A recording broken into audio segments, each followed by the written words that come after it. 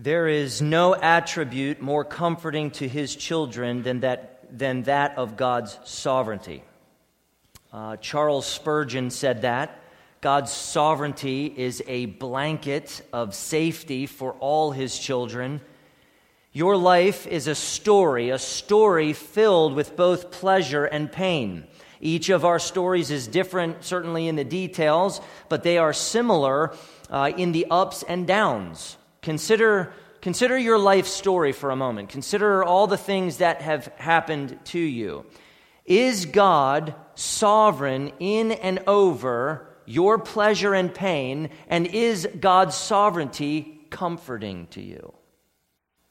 When I was a kid, I worked really hard and saved up money and earned money and bought a Huffy mountain bike. Did anybody else have a Huffy mountain bike? I got a Huffy mountain bike. And God was sovereign and kind in and over my pleasure. A few years later, we were camping with my mom's family at Caledonia State Park, and I headed down to the pool. I leaned my bike up against the fence. I went in, and I never saw my bike again. Somebody stole it. Was God sovereign and kind in and over my bike being stolen, or were God's hands tied at that moment? I went to Garden Spot High School. I did well. I was in the National Honor Society, regularly on the Distinguished Honor Roll, played 3 sports, and was even the homecoming king. And God was sovereign and kind in and over my pleasure. My senior year, a teacher falsely accused me of something which felt rotten, and it created stress for me and my dear parents. Was God sovereign and kind in and over that false accusation and stress? Or were God's hands tied at that moment? Christina married me. Can you believe that? I mean, this is good news. And we've enjoyed our marriage for almost 14 years, and God has given us 4 beautiful children to delight in. We are quite blessed, and God is sovereign and kind in and over my pleasure. Before I dated Christina, I was in a relationship for over 3 years, and it ended, and it wrecked me. Was God sovereign and kind in and over that failed relationship, or were God's hands tied at that moment? Now, whatever pleasure or pain is part of your story, do you believe God is sovereign in and over it all, and is God's sovereignty a deep comfort for you? Now, of course, none of us have all the details about why God ordains certain pleasure and pain in our lives, but Scripture affirms that He does, for His glory and for our good. And I hope you can say with confidence, God has ordained this for me. He's in control. He has a plan, and He is working for my good. He'll strengthen me, and He'll deepen my joy in Him through this. In the sweet taste of pleasure and the bitter taste of pain, dear brothers and sisters, I hope you realize there is purpose and design in your pleasure and in your pain. A design for your greatest good, which should be the solace and strength of your soul, your journey. It should comfort you along the way. Now, some of you, I know, are suffering right now. And you might be in a state that is quite fragile. You may not find a sermon on God's sovereignty to be immediately comforting or even immediately helpful. It may even unsettle you a bit. But precious child of God, your Father intends His sovereignty to be a comfort and a strength to your soul. This sermon will not take away your suffering, but the truth of this sermon will comfort you 10,000 ways in your suffering if you believe it and if you cherish it. Now, I think we all have questions about God's sovereignty. And I will certainly not resolve them all, but if the Spirit so pleases, perhaps the next 2 sermons will hearten you in some way, embolden you, and maybe even soothe your soul in your suffering. God doesn't explain everything to us. That's uncomfortable. There are some things we just don't know, we can't know, and that makes it hard at times to trust God. We have what Scripture says. We have what God wants us to know in sacred Scripture. And beyond that, many of those details that we wonder about, we just don't have and we're not going to get on this side. And yet Scripture shows that God is sovereign and there is purpose and there is design in pleasure and in pain. And though it is uncomfortable for a time, God promises not to leave you. God promises not to forsake you in pleasure or pain. And He promises that one day His glorious presence will resolve it all. Isn't the cross evidence that even evil works according to God's sovereign plan and purpose? Isn't the cross evidence that God is sovereign and all things must work for the good of those who love God? Isn't the cross evidence? Of course, God's sovereignty in and over evil and suffering does produce big questions that I may not be able to answer for you, and some I definitely will not be able to answer for you. But dear saints, the alternative is not only unbiblical, it is frightening and provides bigger questions. If God doesn't ordain evil and suffering, if He is not sovereign over it, surprised by it, wanting to stop it without the ability to stop it, then evil and suffering can thwart God's good purposes and plans, which makes evil and suffering sovereign over God, which is terrifying because it strips us of any confidence that God is actually in control and will actually make good on His promises. If God is not absolutely sovereign, we should stop praying because He can't really do anything anyway. If God is not absolutely sovereign, we should stop evangelizing or preaching because God doesn't actually save anyone. He only makes it possible for them to be saved, and dead souls never choose God or save themselves. So then, if God is not sovereign, all hope is lost, and the means by which God has said He saves would no longer carry any power or any effect in the world. Oh, dear brothers and sisters, that the sovereignty of God would be a deep comfort and assurance for our souls. Oh, that God's sovereignty would be your hope and peace and strength when you are diagnosed with cancer, when your child isn't walking with the Lord, when you get a divorce, when you miscarry, when your job is so stressful you lose sleep, when you deal with chronic pain, when your loved one dies and you feel so lonely. Oh, that God's sovereignty would be the calm of your troubled soul. And this is not merely academic.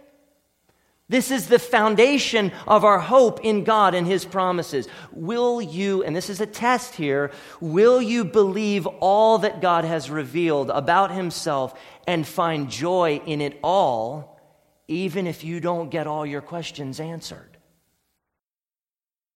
Since week 1, I've been building a foundation upon which I hope to construct this entire series.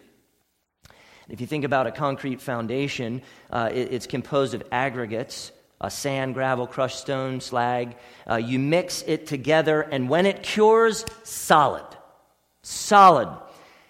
And that's what I'm trying to do here, except with theology. The foundation of theology includes many different truths, but I'm highlighting 3 theological aggregates, if you will, that help support the beautiful structure of covenant theology. And here they are again. Number 1, God's sovereign plan. Number 2, God's sovereign covenants. And number 3, God's sovereign grace.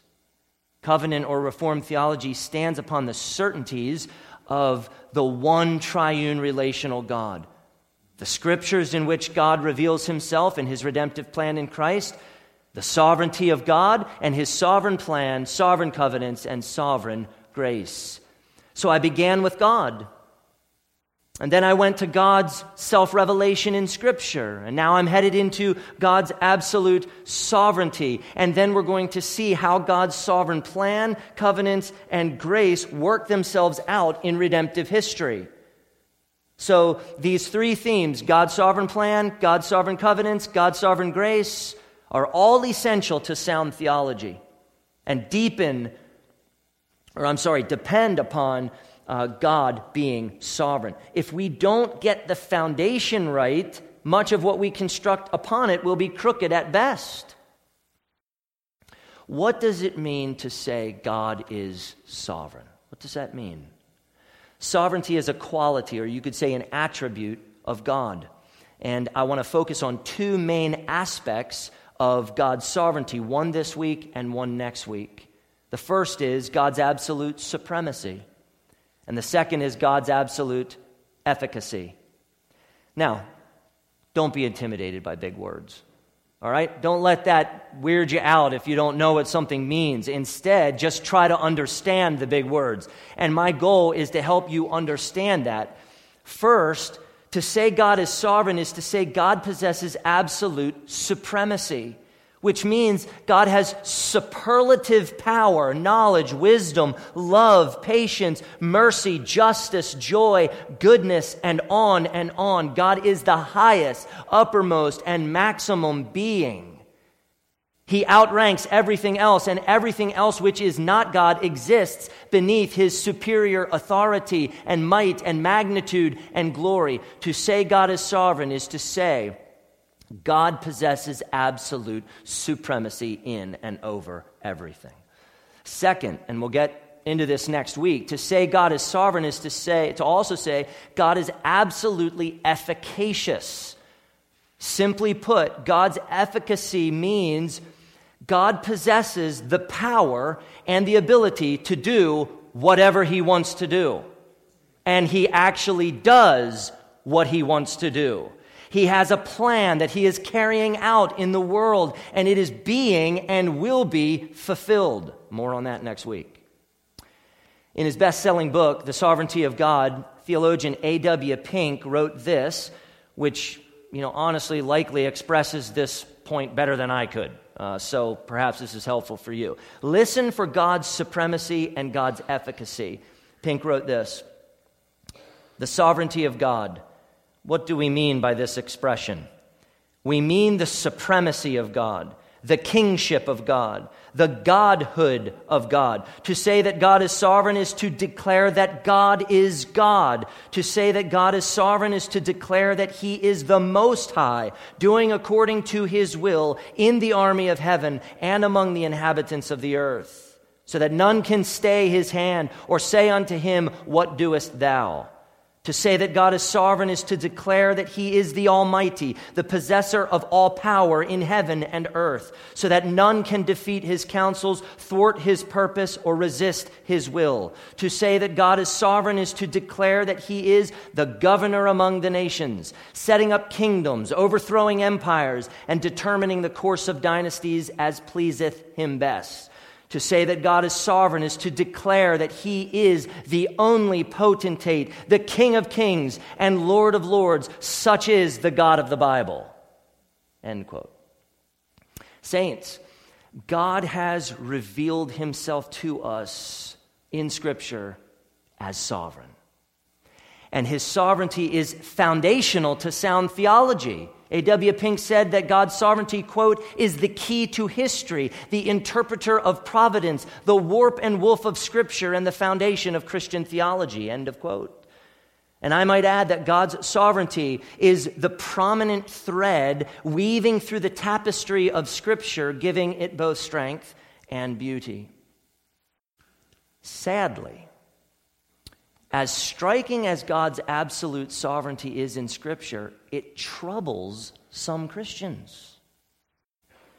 Sadly, it unnerves them it sets them on edge when God intends it to comfort them. To comfort them, to be the bedrock of their faith and hope. So here's my one point for today. God possesses absolute supremacy in and over everything. Now, a quick word before I begin. The topic of God's sovereignty is big, okay? And it unfolds from Genesis to Revelation. Many texts contribute to a robust understanding of this doctrine. We can't handle it lightly or quickly. To handle this doctrine comprehensively, we would need to explore biblical words like power, might, strength, authority, rule, reign, king, kingdom, dominion, choice, choose, chosen, decree, predestined, election, purpose, counsel, plan, will, foreknowledge, fulfill, appointed, and likely more words. We'd have to consider other topics like God's eternality, omniscience, creativity, and justice, and how they all relate to God's sovereignty, as well as the intricate details of fulfilled prophecy. And I cannot possibly cover all of that in 2 sermons. But as this series progresses, we'll explore some of those things in greater detail, so you gotta stay with it, and then you'll get more unraveled. Now, as we go along, if you're having questions to yourself and thinking, okay, but what about? All right, which I bet that will happen. I encourage you to talk to me and talk to the other elders as well.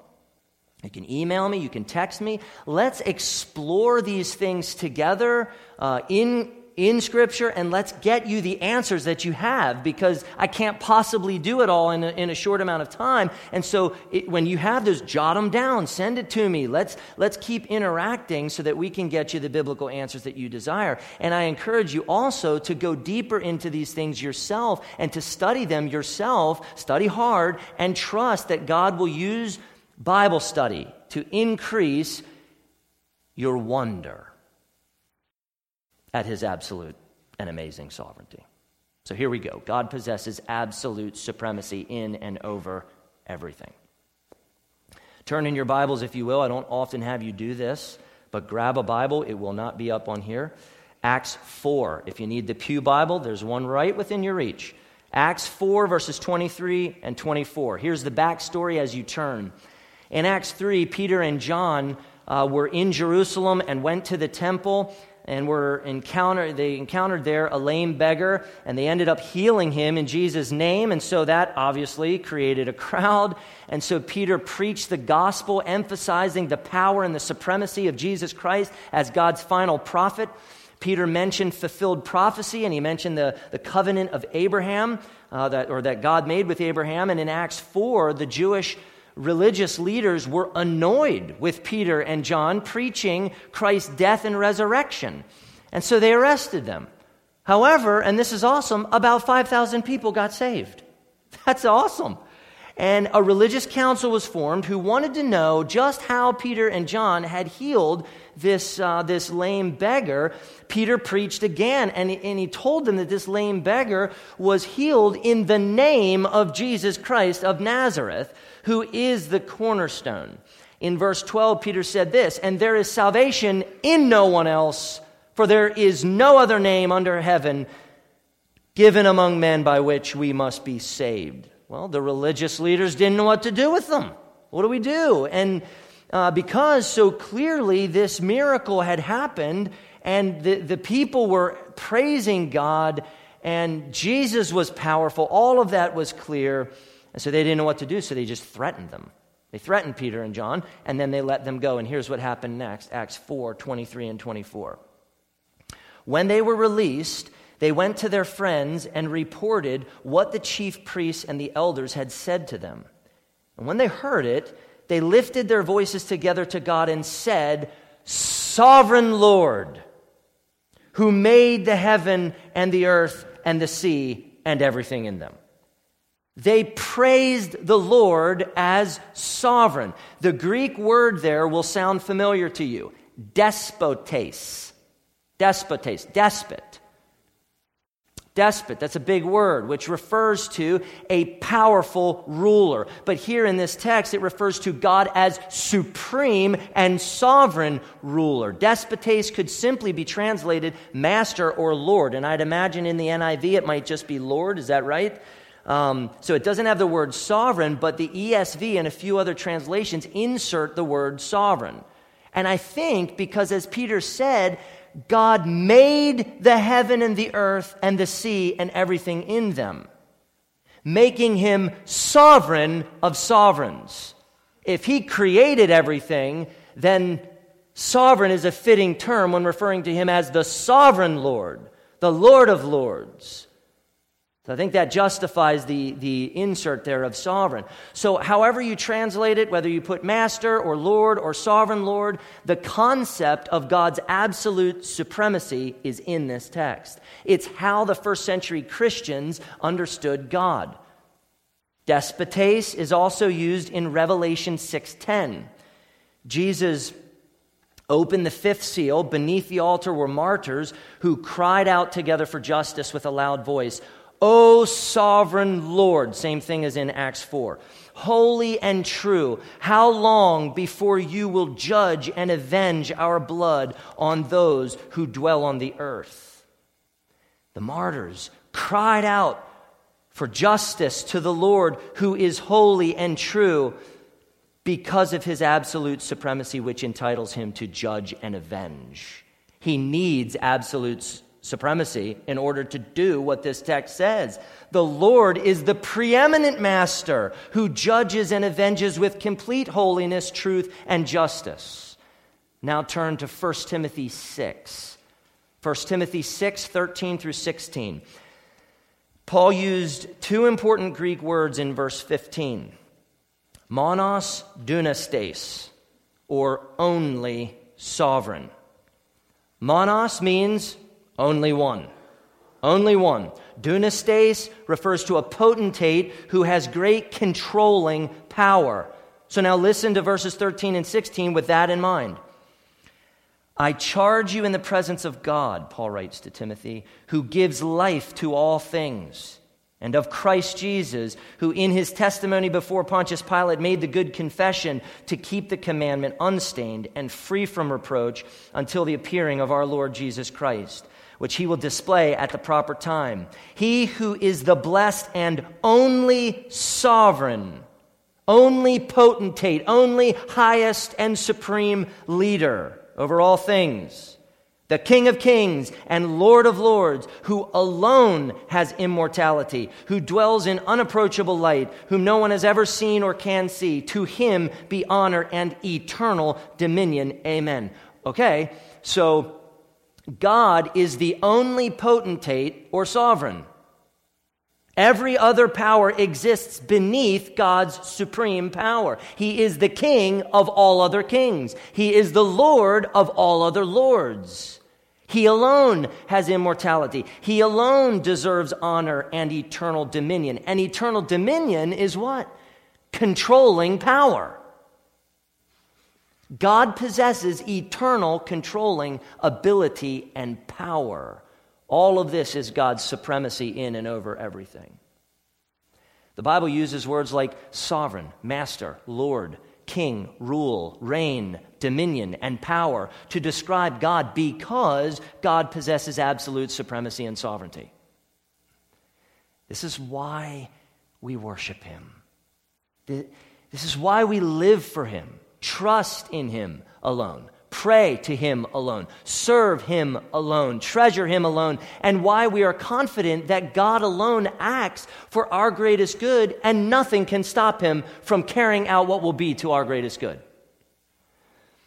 God's supremacy is the bedrock of our Christian faith. If someone or something is above God, if anything can overpower God, our faith in him would be futile. Why trust him? What's he going to do? His hands would be tied. And I want you, very tenderly, pastorally, consider that truth very carefully when contemplating the role of human will and evil in redemptive history. Please turn to 1 Chronicles. 1 Chronicles 29, not far from the beginning of the Bible. 1 Chronicles 29, 10 through 13. King David and many of Israel made donations of great wealth to the temple construction. It was a moment for rejoicing, and in the presence of the assembly, King David offered a blessing to the Lord. And this is what he said. 1 Chronicles 29, 10 through 13. Blessed are you, O Lord, the God of Israel, our Father, forever and ever. Yours, O Lord, is the greatness and the power and the glory and the victory and the majesty, for all that is in the heavens and in the earth is yours. Yours is the kingdom, O Lord, and you are exalted as head above all. Both riches and honor come from you, and you rule over all. In your hand are power and might, and in your hand it is to make great and to give strength to all. And now we thank you, our God, and praise your glorious name. David understood God's supremacy, and his blessing was exalting it. Verse 12, this is a little foretaste of next week, where David said, in your hand it is to make great and to give strength to all. Do you understand that? More on that next week. You don't need to turn to these Psalms, but let me read to you this amalgamation of these Psalms. Psalms 7, verse 17, chapter 47, verse 2, chapter 145, verse 13. It goes like this. I will give to the Lord the thanks due to his righteousness, and I will sing praise to the name of the Lord, the Most High. For the Lord, the Most High, is to be feared, a great king over all the earth. Your kingdom is an everlasting kingdom, and your dominion endures throughout all generations. The Lord is faithful in all his words and kind in all his works. And maybe you need to hear that last line. He's kind in all of his works. That works with his sovereignty, even in things that we're like, man, how does that work? It doesn't seem like he's kind. He is kind. That's what he's revealing himself to you as. Is there any question when you look in sacred scripture that God possesses absolute supremacy? Turn now to Isaiah 45, which we read earlier, verses 5 through 8. Isaiah 45, 5 through 8. Keep in mind, this is how God wants us to esteem him. This is how God wants us to understand him. He wants us to know these things about him so that we can worship him and trust him as he actually is and not how we might think we want him to be. So this is God revealing himself to us in this way. So Isaiah 45, verses 5 through 8, God said this through the Isaiah the prophet. I am the Lord, and there is no other. Besides me, there is no God. I equip you, though you do not know me, that people may know from the rising of the sun and from the west that there is none besides me. I am the Lord, and there is no other. I form light and create darkness. I make well-being and create calamity. I am the Lord who does all these things. Shower, O heavens, from above, and let the clouds rain down righteousness. Let the earth open, that salvation and righteousness may bear fruit. Let the earth cause them both to sprout. I, the Lord, have created it. It really makes you think that God says this about himself. I make well-being, and I create calamity. I am the Lord who does all these things. Has God left any question about his absolute supremacy in all things? Supremacy is essential to the character, nature, and being of God. If God is not supreme, if he does not possess supremacy, if he is not preeminent in and over all things, he would not be God. Matthew 19, 23 through 26, referring to salvation, Jesus looked at his disciples and he told them this, with man, this is impossible. Talking about salvation. And then he added very quickly, but with God, all things are possible.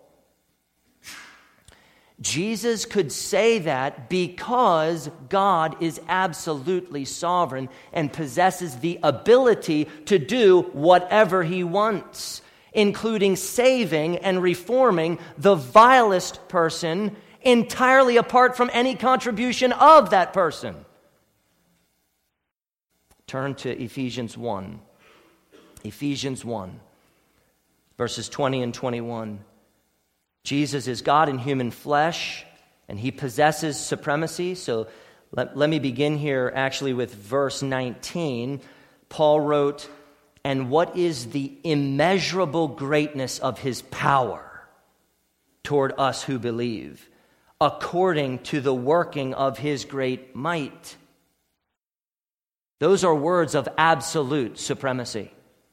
Paul added in verses 20 and 21 that he worked in Christ when he raised him from the dead and seated him at his right hand in the heavenly places, far above all rule and authority and power and dominion, and above every name that is named, not only in this age, but also in the one to come.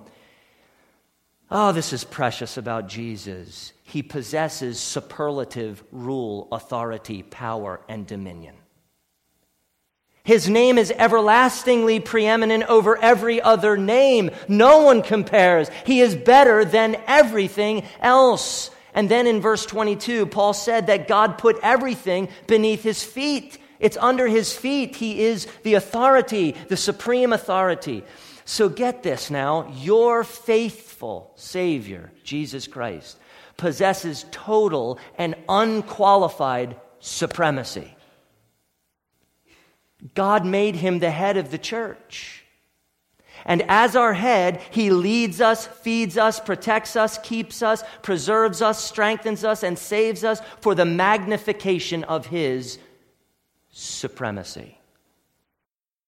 A risen Savior is a supreme Savior, for not even death could hold him. Oh, that's good. Two more short points and then I'll conclude. Colossians 1, 17 and 18. Paul wrote this, "And he is before all things, and in him all things hold together, and he is the head of the body, the church. He is the beginning, the firstborn from the dead, that in everything he might be preeminent." This is an unequivocal statement of Christ's absolute supremacy in and over everything. This says that Jesus possesses supreme rank as the firstborn who is before all things. He's most important. He raised from the dead, brothers and sisters. In case you don't know, people don't do that. Okay? He did. He's supreme. A guy who raises from the dead, if we say, "You're supreme over all things," we just have to get behind that statement. Okay? He raised from the dead that he might have supremacy in everything, which now includes death, which he just kicked. He's supreme in everything. He's supreme in salvation. He's supreme over sin. He's supreme in pleasure. He's supreme in pain. He's supreme in death. He's supreme in hell. He's supreme in our lives. He is supreme in everything. The supremacy belongs to Christ. And this means, please get this, this truth means the world to God's people. It's precious because God's people long for hope and comfort and assurance, and God's sovereignty is the rock upon which those things are built. You just don't have it outside of his supremacy and his sovereignty. You don't. You lose it. Bad theology takes you away from God's sovereignty. Last one. This is a good one to end with. Jude 24 and 25. And this is a great concluding text because in these two verses, Jude gives a doxology, a beautiful doxology, which expresses in explicit terms. He doesn't even leave the door open here. He just explicit terms to the utter supremacy and sovereignty of God. These two verses are meant to lead us to praise God. They're meant to lead us to worship God for all that he is, not to argue away his attributes that are central to him being God. This is for praise. This is for worship. This is for goodness of our souls. They are meant to unite God's people. God's sovereignty often divides God's people, which is kind of confusing, but it does. And this is meant to unite God's people in the glory and beauty of his sovereignty. God intends for these verses to delight our hearts, to be a joy for us, and to create confidence in us, to make our faith solid. Okay? So just listen. Now to him who is able to keep you from stumbling and to present you blameless before the presence of his glory with great joy. To the only God, our Savior, through Jesus Christ our Lord, be glory, majesty, dominion, and authority before all time and now and forever. Amen. That is so precious to God's people. Our sovereign God is entirely capable of keeping us from stumbling and presenting us blameless before God, and he will do it. He will. And that is so hopeful, and that is so heartening to God's people, the certainty of God's sovereignty. This doxology, if you'll notice, says nothing about our will or determination, but rather exalts the divine sovereignty of God, the divine ability of God, the divine capability of God. True confidence and assurance, aren't those precious things that we want? I hope. True confidence and assurance are generated by the sovereign ability of God and come to us by faith, which God gives sovereignly as a gift. So I'll close with this story from R.C. Sproul. You might have known him. He recently passed away. Great theologian, contender for the faith and the gospel. And R.C. was close friends with an Episcopalian priest named John Guest, who you might be familiar with that name, who moved from England to the United States. And when he moved, John visited Philadelphia, an antique dealer in Philadelphia, a collector, and saw a sign from the 18th century American Revolution that said this: "We serve no sovereign here." After seeing the sign, John, the English preacher, said, "How can I possibly communicate the idea of the kingdom of God in a nation that has a built-in allergy to sovereignty?" That was so insightful of John Guest. Wow, that pins Americanism and American philosophy. That has us down. Americanism has not served the church in America well, and we have been indoctrinated by the core values of individualism, choice, and self-reliance, which encourages an aversion in us to the biblical doctrine of God's sovereignty. That's why the American church is thoroughly anti-sovereignty in so many ways. You'll see it everywhere. There's a reason for this stuff. Sproul added some helpful commentary. It's a long quote, but it's really worth it. Okay, so R.C. is right on, and he said this: "As Americans, we're used to a democratic process of rule. When you're talking about sovereignty, you're talking about government and about authority. From a biblical perspective, when the scriptures speak of God's sovereignty, they reveal God's governmental authority and power over his entire universe.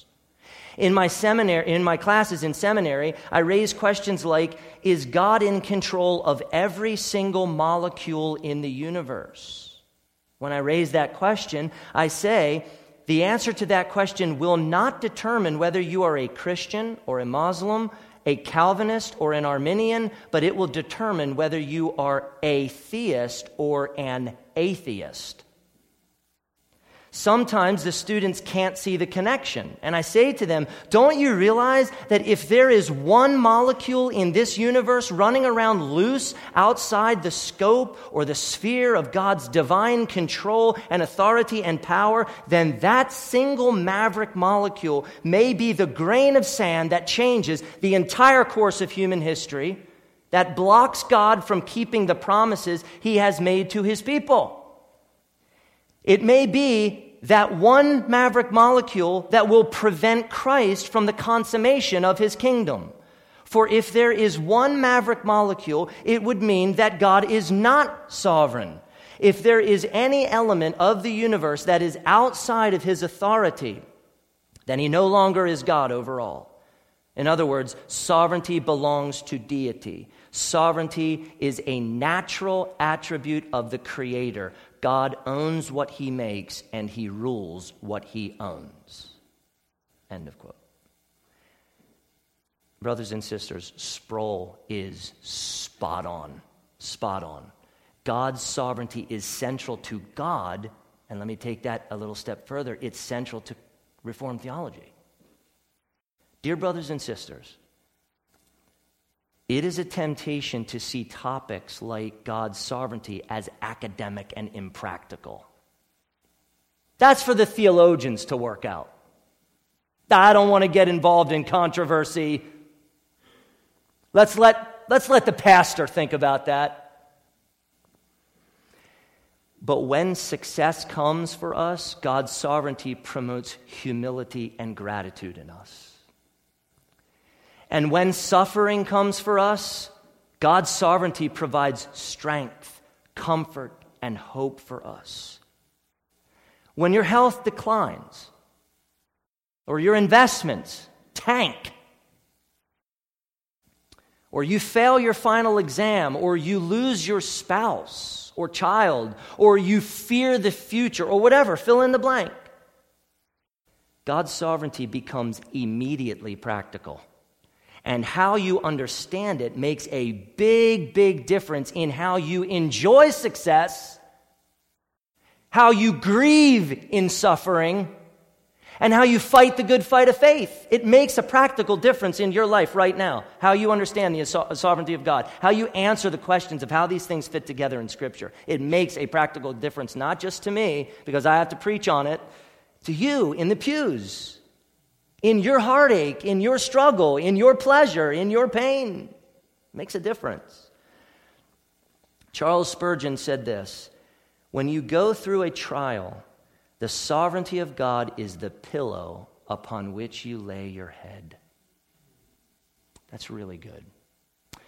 God's sovereignty is the secure and comforting place you lay your head, so that you will rest well in complete confidence that God has you.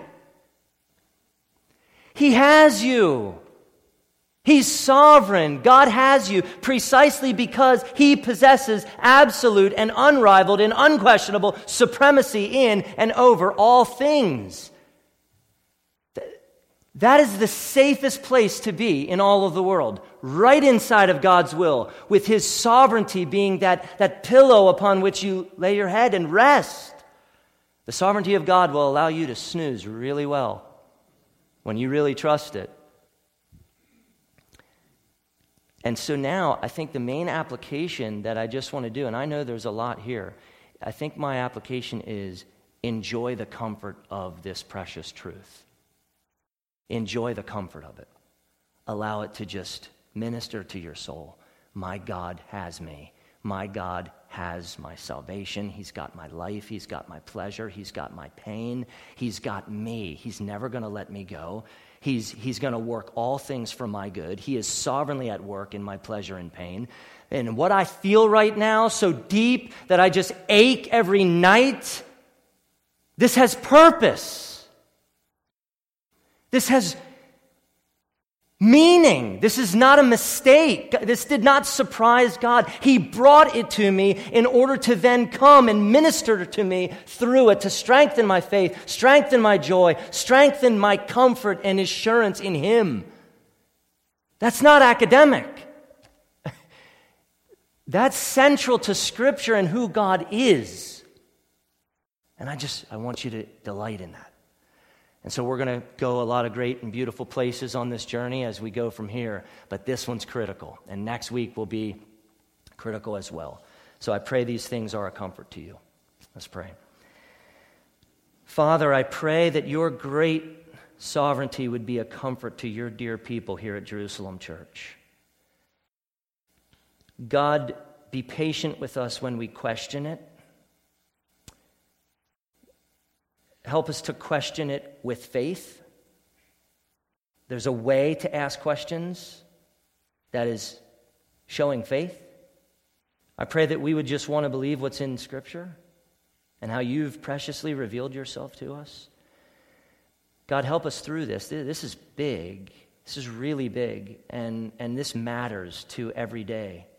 And so I pray that we, your people, will see these things clearly, be very humble because we can be misled. And so just help us to see these things, to test these things in Scripture, and that they would comfort us, that this would not be an argument point or a debate point, but this would be practical theology that makes a difference when we wake up on Monday morning, when we struggle through pain, when we enjoy great pleasure.